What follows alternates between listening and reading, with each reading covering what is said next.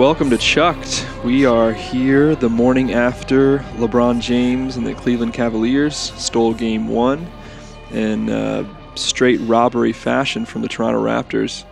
And it was we were just talking. You said there was good news and bad news you felt from it. Yeah, the bad news for Toronto is they got beat without LeBron at his best. But he thought, and I would say it's true. He still had a triple-double. He still had a triple-double, I know. But it was one of his worst games, which tells you the level he's played at this year. That's the bad news for Toronto. The good news is LeBron looked tired. Yeah. The good news for Toronto. Yeah. He did look tired, and how's he going to get his legs back? He's just settled much. For a lot of jump shots.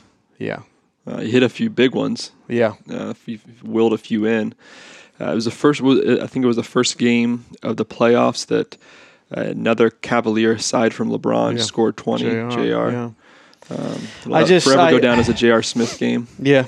Oh my gosh. I was sitting there watching it last night. How good would they be if they still had Kyrie? Yeah. Those are the games that Kyrie won it for him because he did. Yeah. LeBron can't find a bucket and Kyrie can. Yep. It's really sad because I mean this team, it feels like the pre-Miami Cavaliers. You know? Yeah. I think with a better LeBron probably. With a better LeBron, but just a cast. Mm-hmm. Something must be wrong with Kevin Love. He's just not. Let me ask you this: good. if LeBron leads this team to the finals, not wins it, but leads this team to the finals, is that a greater accomplishment, a greater feat than Michael Jordan beating a Brian Russell Utah Jazz team in the finals? I would say not, but I think it's worthy of the question. Is it better than Michael Jordan beating a Clyde Drexler, Cliff Robinson team in the finals? No, I don't think so. Is it better than Michael Jordan beating a Hersey Hawkins team in the finals? No. But here's the thing. I mean, to your point, is it better than Michael Jordan beating a Dan Marley team in the finals? No, it's not. I mean, the finals are a whole nother level. It's the air up there is so rare. But I the thing about that, why I would take LeBron slightly over Jordan now is LeBron's never played with two Hall of Famers on the Cavs. You know, he had a Hall of Famer in Dwayne Wade on the Heat, but I mean, Rodman and Pippen. You know, think about the Cavs teams particularly. Would they win their division after LeBron left, like the Bulls did? Yeah, I think the Bulls won one less game in '94, the year Jordan wasn't there. Yeah, and went 7 games in the conference finals against the Knicks. Yeah, and I don't know. You know, I mean, you can only measure numbers. I think you can't get into the subjectivity. Well, the NBA is not as strong now as it was then. Yes and no. I mean, this is actually something I talked about yesterday. Is I think if you can't say that the NBA is better or worse now than it was in the '90s or in the '80s. It certainly was more physical, right? It was. Which, in my opinion, it wasn't as strained out, as watered down, probably. In my opinion, if it is more physical, we can say that there was hand checking and all this, harder fouls. I think that suits LeBron. LeBron's even better in that because he's allowed to bang around. He's bigger than Charles Oakley and Anthony Mason, and right now he's dunking over Rudy Gobert, but back then, Billy Laimbeer's going to be it's harder than Rudy Gobert. I think that's my generation you're talking about, but the conditioning today is far better than it was then. Yeah, no one does cocaine every night. Really. Anymore. Really, but I mean the level of athleticism in the world today with recovery and science is so beyond what it was then. But so anyway, it was good. It was a bad last night. I think more good for the Cavs. I could see them winning the series in 6, and I could see them losing it in 5. Still, even after last night, I could see it go either way. In the first half last night, I told your mom, I said they're going to lose this series in 6. They're not as good as the Raptors. I do think they match up better. The Raptors are better than the Pacers, but I do think there's some better matchups for the Cavs roster against the Raptors than there was the Pacers. Pacers were just they were scrambling. The Valanciunas, I don't think he's going to career every game. Yeah, so I don't know if that's a real worry. His true colors showed in the second half when he started I mean, the Raptors' true colors showed when they just buckled and peed down their leg in the second half. When I didn't see that. Was there evidence on the floor? Yeah, it was Raptor urine everywhere. But no, they missed. They missed 15 of the last 16 shots to end the game. Yeah, they buckled. They I was shocked when I saw the Cavs were still close by 5. Like, this is crazy. At the end of the third quarter is when I thought Cavs might win this one. You know, just because this shouldn't be this close. They're a 4 seed against a 1 seed at the 1 seed's place, and as bad as they played all game, a tired LeBron and Kevin Love is non-existent, and they're down 2 possessions in the fourth. Yeah. And by the way, I'm a big Kevin Love fan. I think he's so valuable. But man, I'm with some of the guys right now that are saying, "Hey, hustle back when you do turn it over, please. When you do miss the shot, hustle back, please." Something's not right there, man. I've defended him long enough. I'm starting to feel, he is a talent, but he's, I don't know, who knows how banged up he is. Yeah. You never know. But yeah, I could see him, this series going anyway. But yeah. So another big thing is the draft happened last week, right after our last chucked. So Baker Mayfield at 1, Denzel Ward at 4 for our Cleveland Brownies. Yeah. Yeah, I didn't see that coming, at all. Obviously, leading up to the draft, the word became that the Browns were going to go after Mayfield. Mm-hmm. I like the riskiness of it. I like anyone who's competitive like he is and who's accurate. It'll be refreshing. When's the last time the Browns had an accurate quarterback? Mm-hmm. I'm not talking about a good one. Just someone who had accuracy. So frustrating last year, in particular, just easy throws missed. And I don't think he'll miss those easy throws. The thing that concerns me about Mayfield is he's not as fast as Russell Wilson. And Russell Wilson is Russell Wilson. 4.8 his time. Yeah. That's crazy. Russell Wilson's Russell Wilson. He moves quicker than that, though, I will say. I think so. Mayfield's a little more elusive than that 4.8. Yeah, like Manziel kind of did that too. But Russell Wilson is just he puts such pressure on the defense because of his mobility, his quickness. And so that's a wait and see. Is he bigger than Wilson? Yeah, he's a little bigger than Wilson. 6'1", 6'2". Yeah, he's not 6'1". He's not quite 6'1". He was just a little under 6'1". Was he? But I like his chutzpah. I mean, he's got. I mean, the locker room will like him. I think so. I think the dog pound will like him. I think he'll meld well with Cleveland. Walk on guy. Yeah. I was surprised at Denzel Ward, but the value of a guy who can take half the field away. Dorsey kind of alluded to that he was the best player available at 4. Right? Wow. I mean, he didn't say that literally, but that's kind of what he said was, we look for the next best player at 4, and that's who it was. Well, I wanted Saquon Barkley and I wanted Bradley Chubb, and they got Nick Chubb in the second round. A lot of people think is better than Barkley. I'm good there. I think the strength of their draft for sure was in the second round and beyond. Mm-hmm. Yeah, they got that offensive lineman. And they got the offensive lineman, And then they got another pass rusher, that guy from Florida, which I'm not... Anytime a guy... no offense against musicians, but like this guy's a musician, that Chad Thomas from Miami, and he has another career. I don't know about that. You play football because you're desperate. You're hungry. You do, you don't play football as I think I'll do this because I really have another career. Music's going to sound real nice when Saturday he has bruised ribs and his coach is making him play. Yeah, you're not kidding. And your third August training camp comes. Yeah. No. And so talented guy, very physical. But oh man, it's like Thad Matta used to say, I never recruited kids that had 3-car garages. Yeah.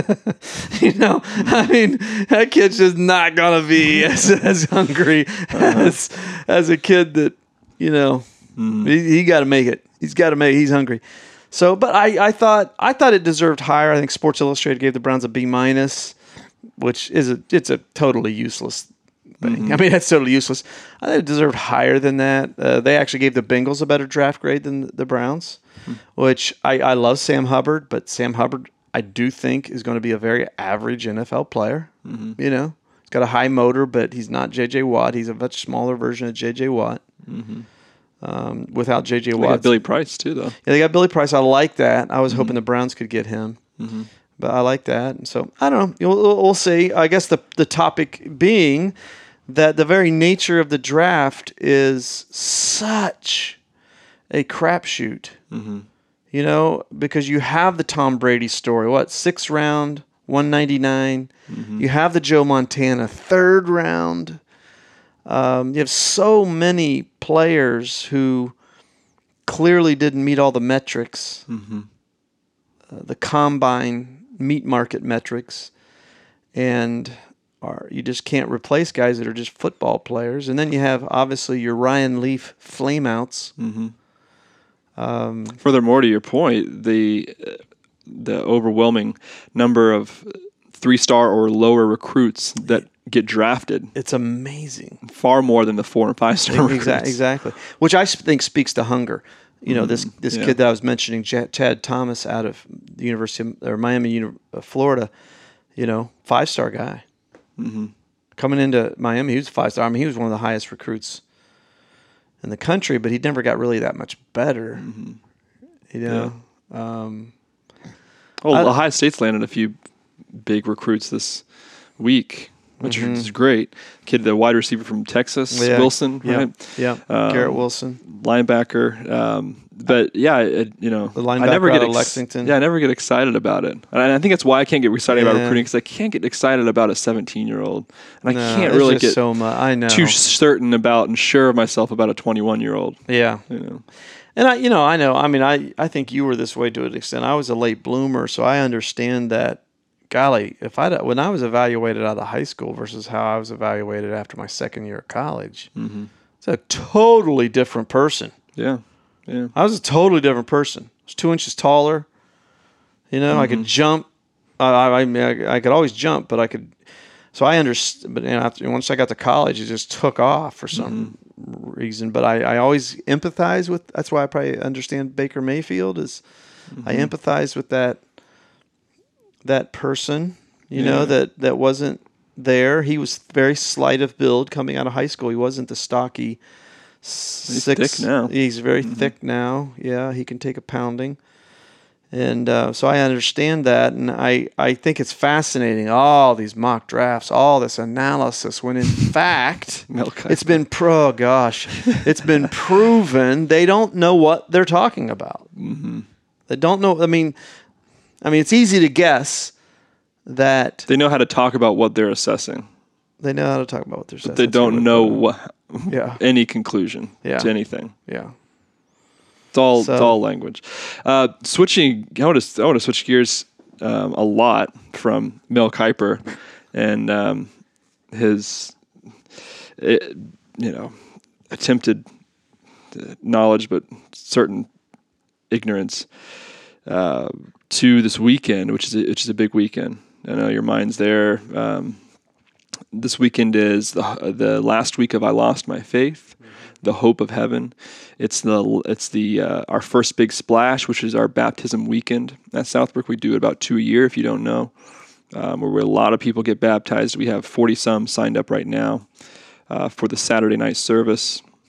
So I wanted to, kind of the last minutes we have here, talk about that a little bit. One thing I wanted to bring up is something that we can get to the big splash part of it in a minute, but first the heaven side of it, the hope of heaven. It's an interesting title to me. That number one, I think all the titles throughout the series, none of it points towards certainty.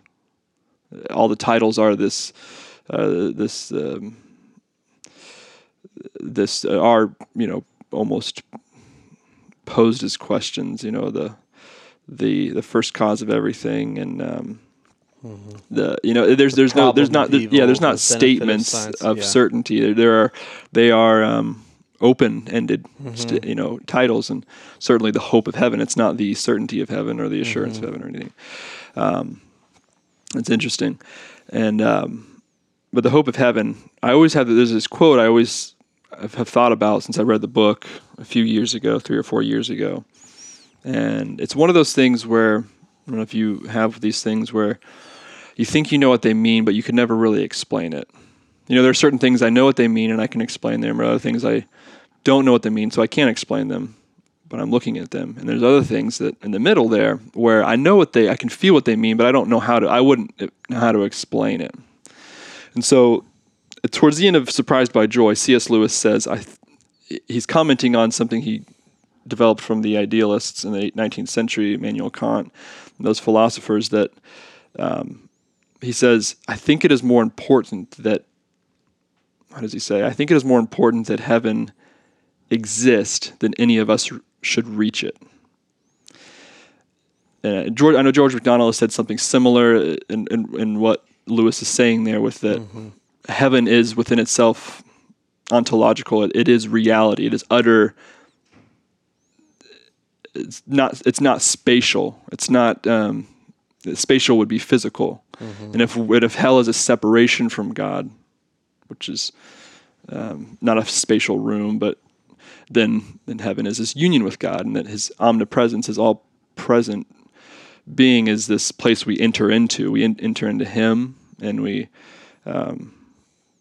But it's this. It's obviously I'm having trouble explaining it, but that heaven it's not spatial.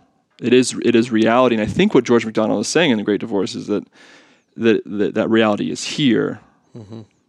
It's not coming full. So what are your thoughts on that C.S. Lewis quote coming up this weekend with, I think it is more important that heaven exists than any of us should reach it? Well, I always took that to, you mean, the reality of heaven inherent to that, and its converse, hell, is accountability. So if there's a heaven, that means this life is very meaningful, because there's accountability. This life matters. That's one. In terms of heaven as a reality right now into which we may enter based on our choice of desiring that heaven, of desiring the presence of God. So I think it's important at that. I don't know if that's what you're getting at, but for me, one of the things I'm speaking on this weekend is, if there is no heaven, if there's no afterlife at all, then Hitler was right. Hitler was right. You got the men, you got the means, you power up, survival of the fittest, only the strong survive. And if you think the Aryan race is superior, there's no accountability. Like, he gets off. He gets off. He took what did he do? Take the pill or whatever he did? He's off. He's just annihilated. He becomes food for worms. There's nothing, so he's off. So that's the essential necessity of heaven, that I see why it gets accused as being a construct of religious people to scare people, because there is an accountability to it, right? So it's essential to that. I mean, it's essential too, without hope we die. So if there is no hope, then that person who was subjugated to the horrors of Holocaust has no hope, really, of the renewal, the redemption of this evil in some way through the freedom of eternal life. And so, as I'm speaking toward it this week, as I'm going to talk about hell quite a bit, too, that's, to me, a part of the necessity of it, that every step I take, every breath I take,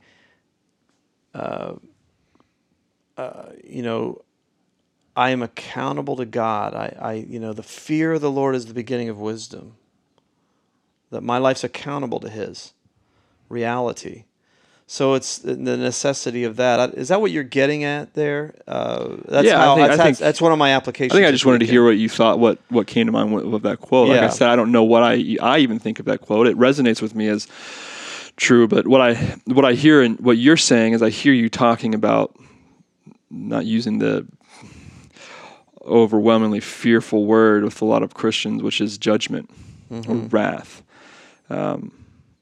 That's kind of what I hear in that, and that this is the heaven and hell is the end of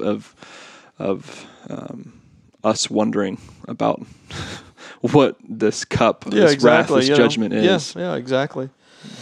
Now, I talked about this yesterday on Ask Me Anything because a lot of heaven questions came up because of the nature of this weekend. So a lot of questions about it. And one of the things I said is the unfortunate thing when we start talking about heaven and hell and the very mentioning of that alliterative contrast is inherent to that is our binary, very linear Western thinking. So, I'm in hell, I was living in hell, I got baptized, I crossed the line of heaven, and I'm Scales now tipped. in heaven, yes, yay, I'm in heaven.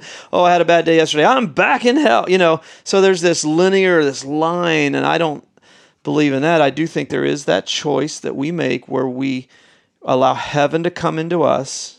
Mm-hmm. That's the most important thing. Jesus he doesn't talk much about getting you to heaven. He talks a lot about heaven getting into you. Mm-hmm. The kingdom of heaven is near. Repent and believe the good news. Mm-hmm. Change your thinking, receive it. To those who received, to those who believed in his name, he gave the right to become children of God, born not of the flesh, but of the Spirit. And so, hell is, I don't want God, I don't want heaven, and you can experience heaven on earth, you can experience hell on earth. That does not minimize eternal hell. I'm not minimizing that, but you can people have lived God-forsaken lives. They have forsaken God so much that they are living in a God-forsaken reality. And in Romans 1, it says God turns them over. I'm going to talk about this a lot this week. Will God send Aunt Lydia to hell? Really? Mm-hmm. I mean, she didn't want a thing to do with him, but she baked great chocolate chip cookies. Mm-hmm. Is he really going to send her to hell? I love what Frank Turek has about the similar thing with that, with he was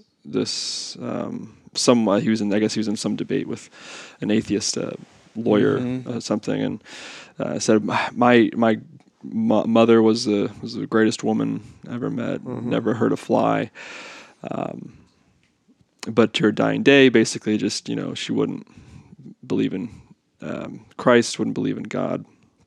So are you telling me this woman who did, I think she said, a lot of charity and whatnot, not just lived a nice life, but did good. Are you telling me God's putting her in hell? Turek says, let me frame it this way: women, you've all had a man who wants to date you. I'm using this week in this story. And I won't share it. Okay, so hold off on it. Okay. I'm using, that's a great one. I love that example. Mm-hmm. I love that example. You ever had a man that just kept pursuing you and kept pursuing you? So hold off on that. Yeah. I'm gonna use that analogy this weekend. It's a really good analogy. You brought up, but I think you got all these questions and ask me anything of Old Testament God, New Testament God, and all this and that. Mm-hmm. And it is funny how in the first letter of the New Testament, right off the bat, there's just he's going on and on. Paul's going on and on about the wrath of God, and how we're this and reading on it. This wrath he talks about isn't so much so the angry wrath, but it is this. It's part of his love, actually. Well, yeah, it's part of his love. It's fire. How he describes it, if I'm being correct, isn't so much of a hateful wrath. It is more of a I'm going to let you do what you're doing. I'm not, even when it's talking about homosexuality, when it's talking about these things that we, as Christian, white Christian nation has been very hateful towards. That's not how the language Paul's using there. Mm-hmm. It's he's just saying, I'm just going to, you can do what you want to do. I'll let you do that. Mm-hmm. And won't violate choice. The hell that we live in, that what he condemns us to, is the insatiable appetite that there's this Jewish saying of a fulfillment of a duty is met with reward, and the opposite is true, and that the worst thing about sin is that sin begets sin, and that guilt and shame is this hell we're living in.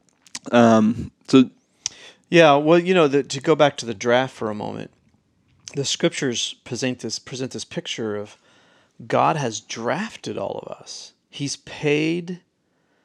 selected us from the beginning of the world. So he predestined that in Ephesians 1, he chose us before the foundations of the world to be holy and blameless in his sight. Okay, so people took that to mean there's no choice in that. Now, from the very beginning, he arranged that you would be made holy through the blood of Christ, through the divine atonement, which was sufficient in the justice of God to replace the separation of sin. So we are drafted. That does not eliminate our reason for being, which is love, choice. We cannot sign with that team. Say, I don't want to play for the Cleveland Browns. I don't want to play for that. And when you do that, you're separating yourself from that franchise, right? The Browns aren't going, well, then go away, right? You are separating yourself. And so this is the divine dilemma, as God, as Dwight Willard called it, the divine conspiracy. He had to show himself to us, but not in such a way where we had no choice. And hell is our choosing to say, no, I don't want that.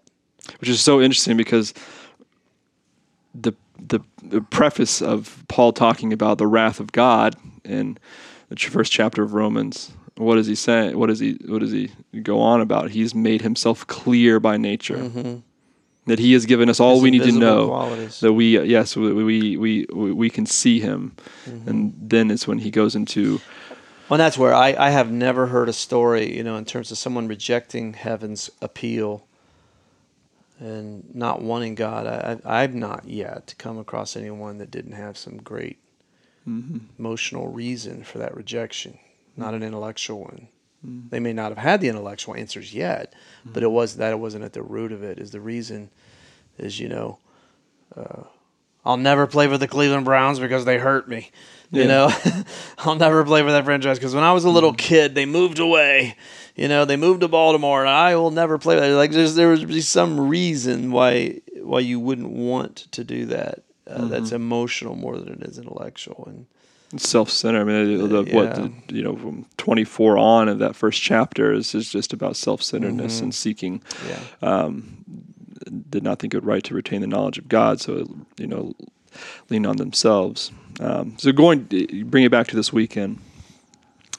It's a big splash after this talk of heaven, and a lot of people just choose not to come to this weekend.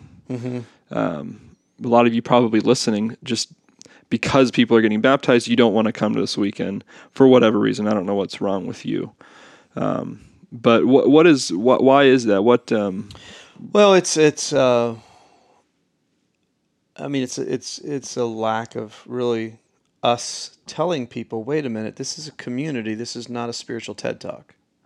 Okay, I think it is easy to reduce the event of church down to a TED Talk. Thumbs up, thumbs down. What did I get? Something did I not that I can take away? That's part of the value of it. It's part of the reason why churches like Southbrook are effective, because we do make things. It's pretty self-centered, though. It is very self-centered. It lacks the understanding of community. I'm a part of a community, right? I'm part of contributing to a community, and part of that is celebrating one another, serving one another.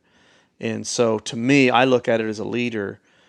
And as leaders, we have not done an effective job in showing people, you're a part of this community. Now, part of that is we don't have this real definitive structural line of who's members of Southbrook and not. And so I understand that. But I do know, I say this, if you've given $1, if you've come to one service, and if you only have one life to give, then you're a member of Southbrook, that we consider you that way. So I look at it as a failure in really communicating to people, hey, this is not about you. This is about you being a part of a larger faith community. And we cheer one another on, loving and being loved, serving and being served, giving and being given to, celebrating and being celebrated. And especially if you've already been immersed and you've been celebrated. Can you imagine doing that and making that public declaration and nobody showed up? Nobody showed up. Nobody thought it was important enough to celebrate you. for those who did it publicly, that would be disappointing. You say, what is my faith community value? Right? And so, part of the value of this, we had to go to Saturday night only because we had so many people that just checked out. They just didn't come. And so we've acquiesced to that and say, okay, we understand that some of you aren't there yet. And the first task of leadership is define reality. That's reality. It's been proven for a couple of years now. So that's what we said. We're just going to do baptisms on Saturday night. And we're going to meet you where you are on Sunday morning. We're still going to have a normal, quote unquote, normal Sunday morning experience. And then we'll do the same thing again in the fall. Evaluate it, see how it goes. But it's leadership is a defining of reality, and then trying your best to meet that reality in the context of what's also where you're trying to lead people. Leadership's never done, and when it comes to big splash weekends, we've seen the need to make alterations in how we do it. So, well, it's a great weekend coming up after. You ended last week in the Mirror of Christianity with, if this isn't true, then it is of no importance. If it is true, then it is of every importance. Yeah. And this weekend like this is the mountaintop of that. It is, and I personally I just love apologetics, because when I go through a series like this, and the volume of material that I've read is 10 times what I'm able to present. It really is. And it just reinvigorates me for faith. I have more faith in my faith than I've ever had right now as I sit here, because I see so reasonably why billions of people have said, this is the one, this is the one, this is the one. God exists, and he revealed himself in Jesus of Nazareth. And you've certainly done that the last few weeks. The certain series popped on for saying certainly. I think the effect this will have as last few weeks is it's certainly spirit breathed, and listening to it last number of weeks. The Greek word apologia is to give an answer to, and the apologetics is based in to qualify truth claims and to give answers. And it was certainly that. Yeah, and it's just that balance. You want to give conviction without condescension. 1 Peter 3:15. Be ready to give an answer to anyone who asks you for the reason for the hope you have, but do so with gentleness and respect. And I hope that that's the case. I've had people email me and say, I'm an agnostic, and I've really searched, and I appreciate this series. So it didn't.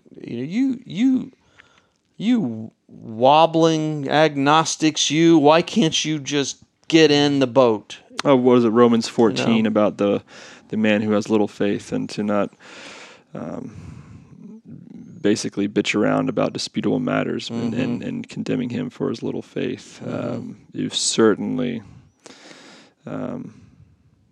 not been an error there. It's been a great series, and I hope a lot of people come out to hear the conclusion of it, not just the conclusion, intellectually in teaching with what you're going to be talking about, but the real conclusion of it, which is the multiplication and the baptisms that will happen, that we already know will happen this weekend, and the more that will walk up as a result of feeling that final nudge. So we'll have. If any of you are listening to this and you were looking for that final nudge, we have the clothes, we have the pastors, and we have the water. 95 degrees. Just bring your faith. Just bring your faith. Just bring your mustard seed of faith. We'll plant it in the ground. So, till next week, this is Austin and Charlie saying goodbye and shut.